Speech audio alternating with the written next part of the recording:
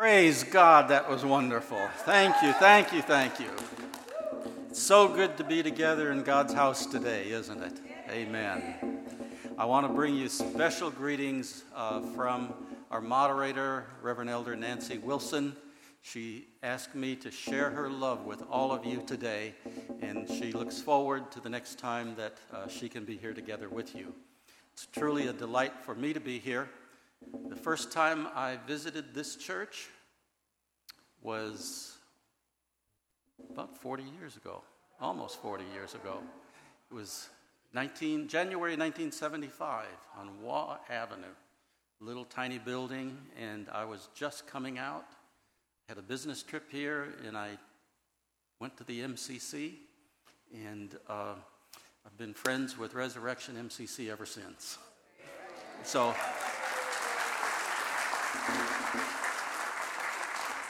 on that Sunday, you blessed my life, and as I was coming into MCC, and it made all the difference in the world.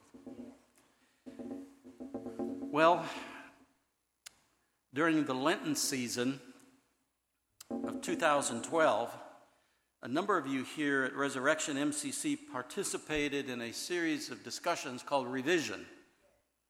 And in one of the sessions, participants were asked to create a name that describes our congregation here. Here are two of the top names that they came up with for Resurrection MCC. All Are Welcome MCC and Homecoming MCC. I love those two names. They typify what MCC really is. Last year, more than 1,500 people from metropolitan community churches all over the world gathered in Chicago for our 25th General Conference. Again and again, every day we heard wonderful stories of personal transformation experienced by the people coming into MCC. The theme I heard so often at that conference was expressed by one young man from Puerto Rico who said, "When I came to MCC, I found a home." MCC is a church. He said MCC is a denomination, but much more important than that, MCC is a family. He said, "Now I'm at home." The book of Isaiah is the story about the exile of the Jewish people. They are in Babylon. And the defeat and the separation and the loneliness of the captivity in Babylon is about to end. And this vision to the prophet comes of what is going to happen. Israel will come from a place of isolation to a place of restoration. Something new and wonderful is going to happen. A new day is dawning. A new exodus is coming. An exodus from exile. You know, the reality is that if we look at the whole book of Isaiah and the whole message of Isaiah, we could summarize it in just two words: welcome home. I see a parallel in this story of Israel and in the story of metropolitan community churches. 94% of the people in metropolitan community churches have had a previous affiliation with a Christian church. And another thing that's true is that 2/3 of the people in MCC, when they started attending MCC, they were not attending another church. Many of us were condemned, excluded, some even persecuted by our congregations. We had lost our spiritual home. Often we had experienced the pain of alienation and isolation. Others may have been turned off by a religion that was too toxic or just did not work for them anymore. As a people who've experienced our own kind of exile, the pictures and the promises of Isaiah can have a very special meaning to us. And I'd like to explore that meaning with you today.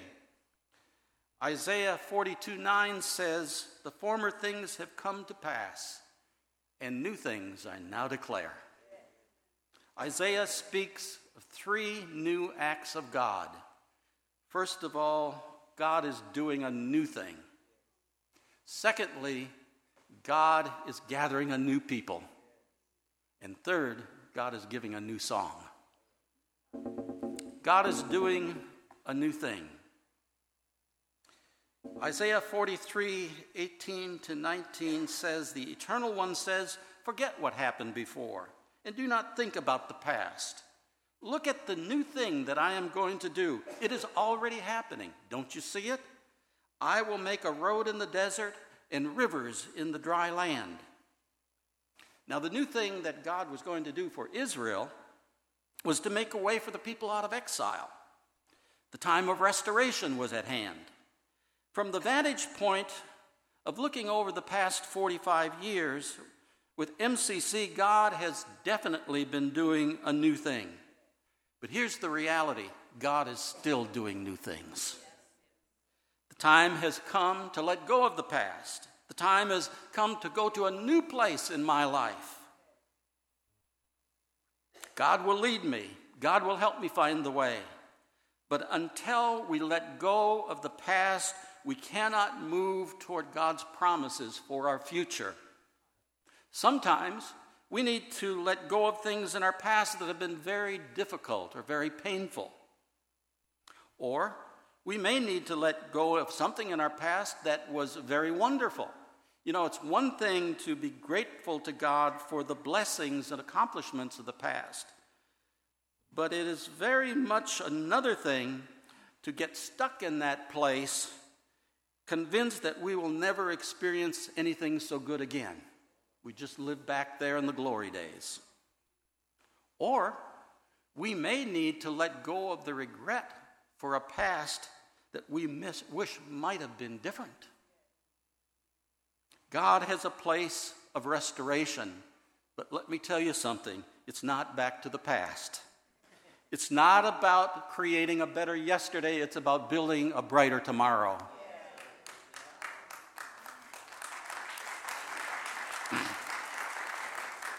The world is changing and something new is needed.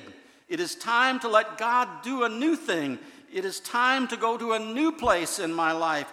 This is true for each of us, and Resurrection MCC, this is true for us together as a congregation.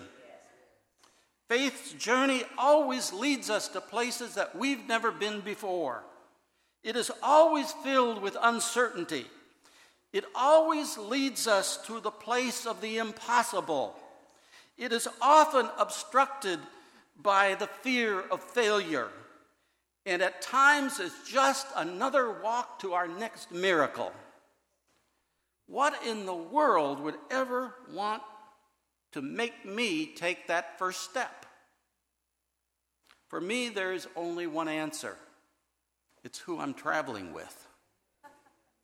You see, Jesus promised that God's Spirit would always be with me.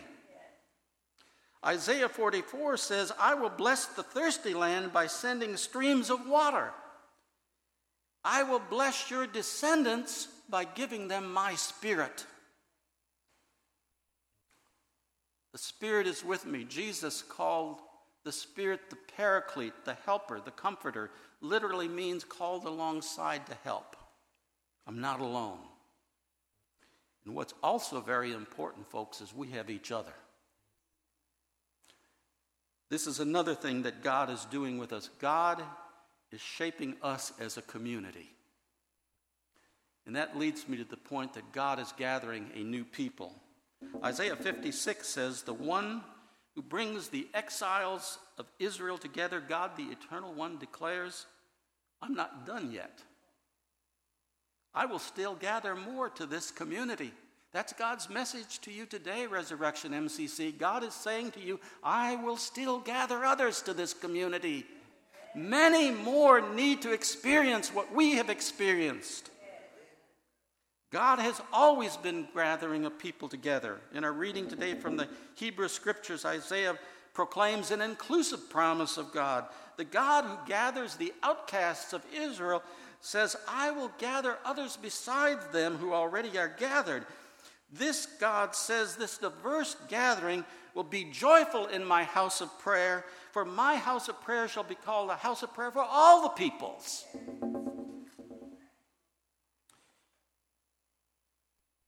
In the early years of MCC, we had a profound sense that God had gathered us together. So many of our number had been rejected and condemned or persecuted, but in MCC we were together. We were loved by God, and we could love ourselves and we could love each other. We were filled with incredible joy. I came into MCC in 1974 in Des Moines, Iowa. MCC there had just begun a couple of months earlier. It was started by Jerry Sloan, who was a member of MCC in Kansas City. In his younger life, Jerry had been a Baptist. He felt called to the ministry, so he attended and graduated from the Baptist Bible College in Springfield, Missouri. Upon his arrival in Des Moines, Jerry went to speak with the religion editor of the Des Moines Register, the local newspaper, and he told her about MCC and his plans to start a new congregation there. She was fascinated. A church for gay people in Des Moines? That was news back in 1974. Well, her story included Jerry's education at the Baptist Bible College in Springfield. Well, the Baptists were not amused. Within a few weeks, Jerry received a letter from the president of the Baptist Bible College. The letter demanded that Jerry return his diploma. The last sentence warned, "I pray that you will repent of this evil or that God will remove you from the face of the earth." Well, Jerry took the letter to the religion editor at the newspaper.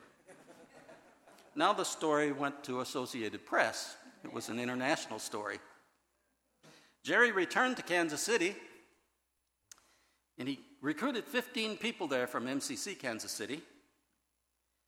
And then they went to Springfield with Jerry, and Jerry contacted all the local television to let them know that he was going to have a demonstration in front of Baptist Bible College to let them know that he would not be returning the diploma. Well, the school went into total lockdown. The administration was just absolutely panicked by what was happening. And Jerry later learned from some of his friends that the college leaders were horrified. From there, from Des Moines, Jerry went to Wichita, Kansas, where he founded the MCC in Wichita, which we have a fine church yet there today. And then he went to Fort Worth, Texas, where he served as the pastor of Agape MCC in Fort Worth. Jerry shared with me that he and his church became the target of a very prominent evangelist while he was at Agape MCC. The evangelist's name was James Robinson. At that time, he was being touted as the next Billy Graham, and he had a huge television following. His flagship station where he developed his telecast every week was WFAA in Dallas, the big ABC affiliate there. And he was talking about this terrible new church, Metropolitan Community Church. And Jerry Sloan was so upset by the things that Robinson was saying that under the fairness doctrine at the time, Jerry went to the television station and asked for equal time.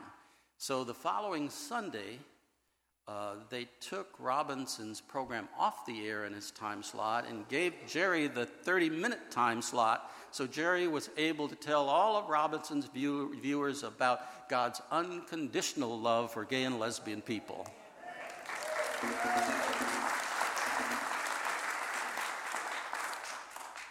From Fort Worth, Jerry went to Sacramento, California, and there he became the co-founder of the Sacramento Gay and Lesbian Center.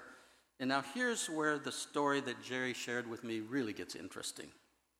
You see, when Jerry Sloan was a student back at Baptist Bible College, he had another classmate named Jerry, a very close friend. It was Jerry Falwell. By the early 1980s, Reverend Jerry Falwell was a nationally prominent pastor of a Baptist megachurch. He had a television program, the old-time Gospel Hour, with millions of viewers. He was also the founder of the Moral Majority, which was a political organization of the religious right, which some of you may remember at that time was very, very powerful. And it was during that period that we were applying as MCC for membership in the National Council of Churches. It came down to the actual vote. I was there with Nancy Wilson in Hartford where the vote was taken, and the vote was that we were so controversial that the National Council of Churches voted not to vote.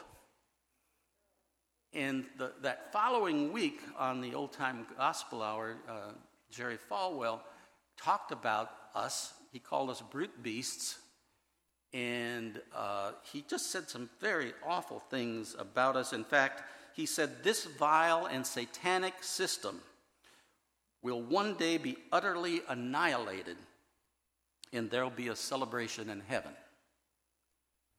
Well, about a year or two later, Falwell went to Sacramento. He was a guest on a local morning television talk show, so Jerry Sloan made it a point to be in the audience. So Jerry Sloan stood up. "Hi, Jerry. Hi, Jerry." And Jerry Sloan then confronted Jerry Falwell with that hateful comment that Falwell had made about MCC. Now, Falwell denied making such a statement, and Falwell said to Jerry, "And if you can prove that I said that, I'll give you $5,000. Well, Jerry had ordered a cassette tape of the Old Time Gospel Hour for that Sunday. So Jerry Sloan brought it that week to the TV station, and on the 6 o'clock news sat there with the anchors, and they played the tape, and all three of them agreed, yeah, that's what Falwell said.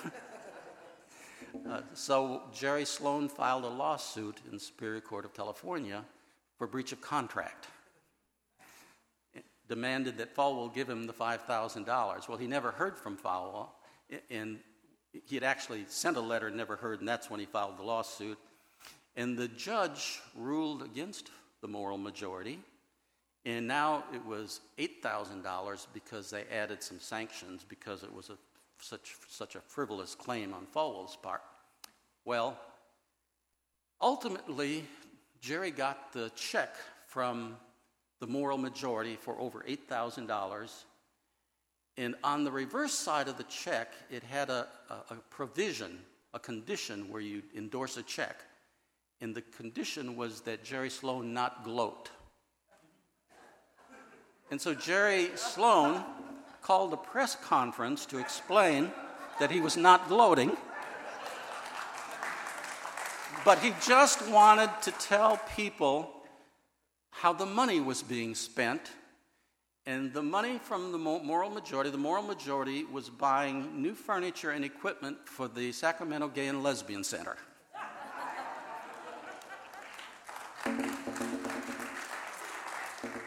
I will forever be thankful and grateful to Jerry Sloan. He inspired me to come out.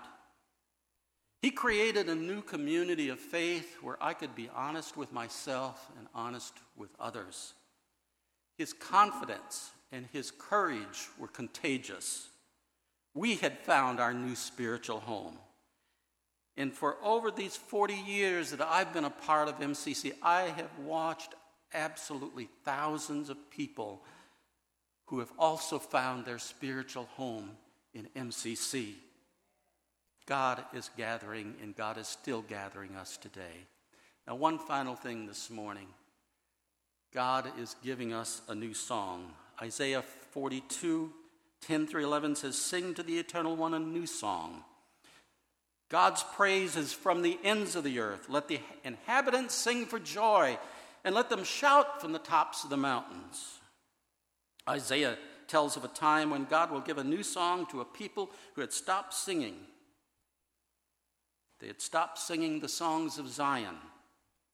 You know, the people of Israel loved the old songs, the songs of Zion, but in the captivity in Babylon, in the midst of their isolation and their oppression, they weren't singing anymore. In fact, Psalm 137 describes it. "By the rivers of Babylon, there we sat down, and there when we wept when we remembered Zion. On the willows we hung up our harps. For there our captors asked us for songs, and our tormentors asked us for mirth, saying, sing us one of the songs of Zion. But how could we sing God's song in a strange land? You know, a lot of us here know what it's like to be isolated, to be alone, away from that place of joy we once knew, and we just stopped singing. We no longer had that spiritual home. Marcia Stevens, as a young woman, was a very talented songwriter and singer. In the spiritual revolution of the 1970s, she wrote one of the most popular Christian songs in the world, For Those Tears I Died. Her song was included in many Christian hymnals and songbooks. But in accepting her lesbian identity, it seemed as though she had to lose her spiritual identity. She lost her spiritual home. She had to leave her church. And do you know that some of the churches where her songs were in the hymnals, when they heard that she was a lesbian, they tore those songs out of all their hymnals and sent them to Marcia. Marcia Stevens was in exile. She had stopped singing, and she had stopped writing songs. And then one day she heard about MCC in Costa Mesa, California. She went and discovered there were other people just like her, but she still couldn't sing again. And at one point, they were going to take her to hear Troy Perry speak at an MCC in West Hollywood. And Marcia was there sitting, and Troy looked out in the audience, and he knew who she was. And he said, Troy Perry said, and for those of you who may not know, Troy Perry is the founder of MCC. He said, Marcia, I see Marcia Stevens with us. Marcia, you've got to come up and sing for us. Marcia had stopped singing, and she said, no, I can't. He said, no, Marcia, here, we have your song. It's in our hymn book. Come and sing. And reluctantly she came. And she started to sing once again. Jesus said, come to the waters. Stand by my side. I know you are thirsty. You won't be denied.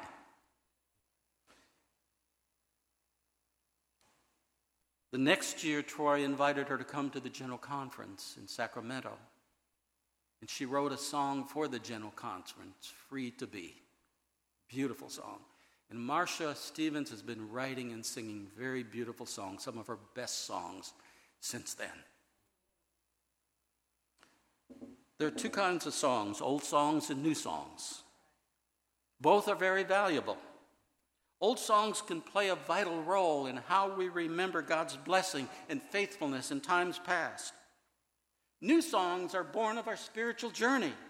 They speak of and celebrate the new things that God is doing. You know, sometimes a new song is an old song sung by a new singer. And sometimes a new song is an old song with new words, born of our new experiences with God. And sometimes the new song is the music of a new generation and its experience of God. Over the years in MCC, some of our most powerful moments have been those times when people who have been separated and isolated from their church return and experience God's love and God's presence and God's unconditional love and God's total acceptance just as they are. And so often the thing that makes it feel like home is a song from that person's spiritual past. And you will watch them and the tears flow because once again they know that the song is still alive. It has not left them even though they left the song.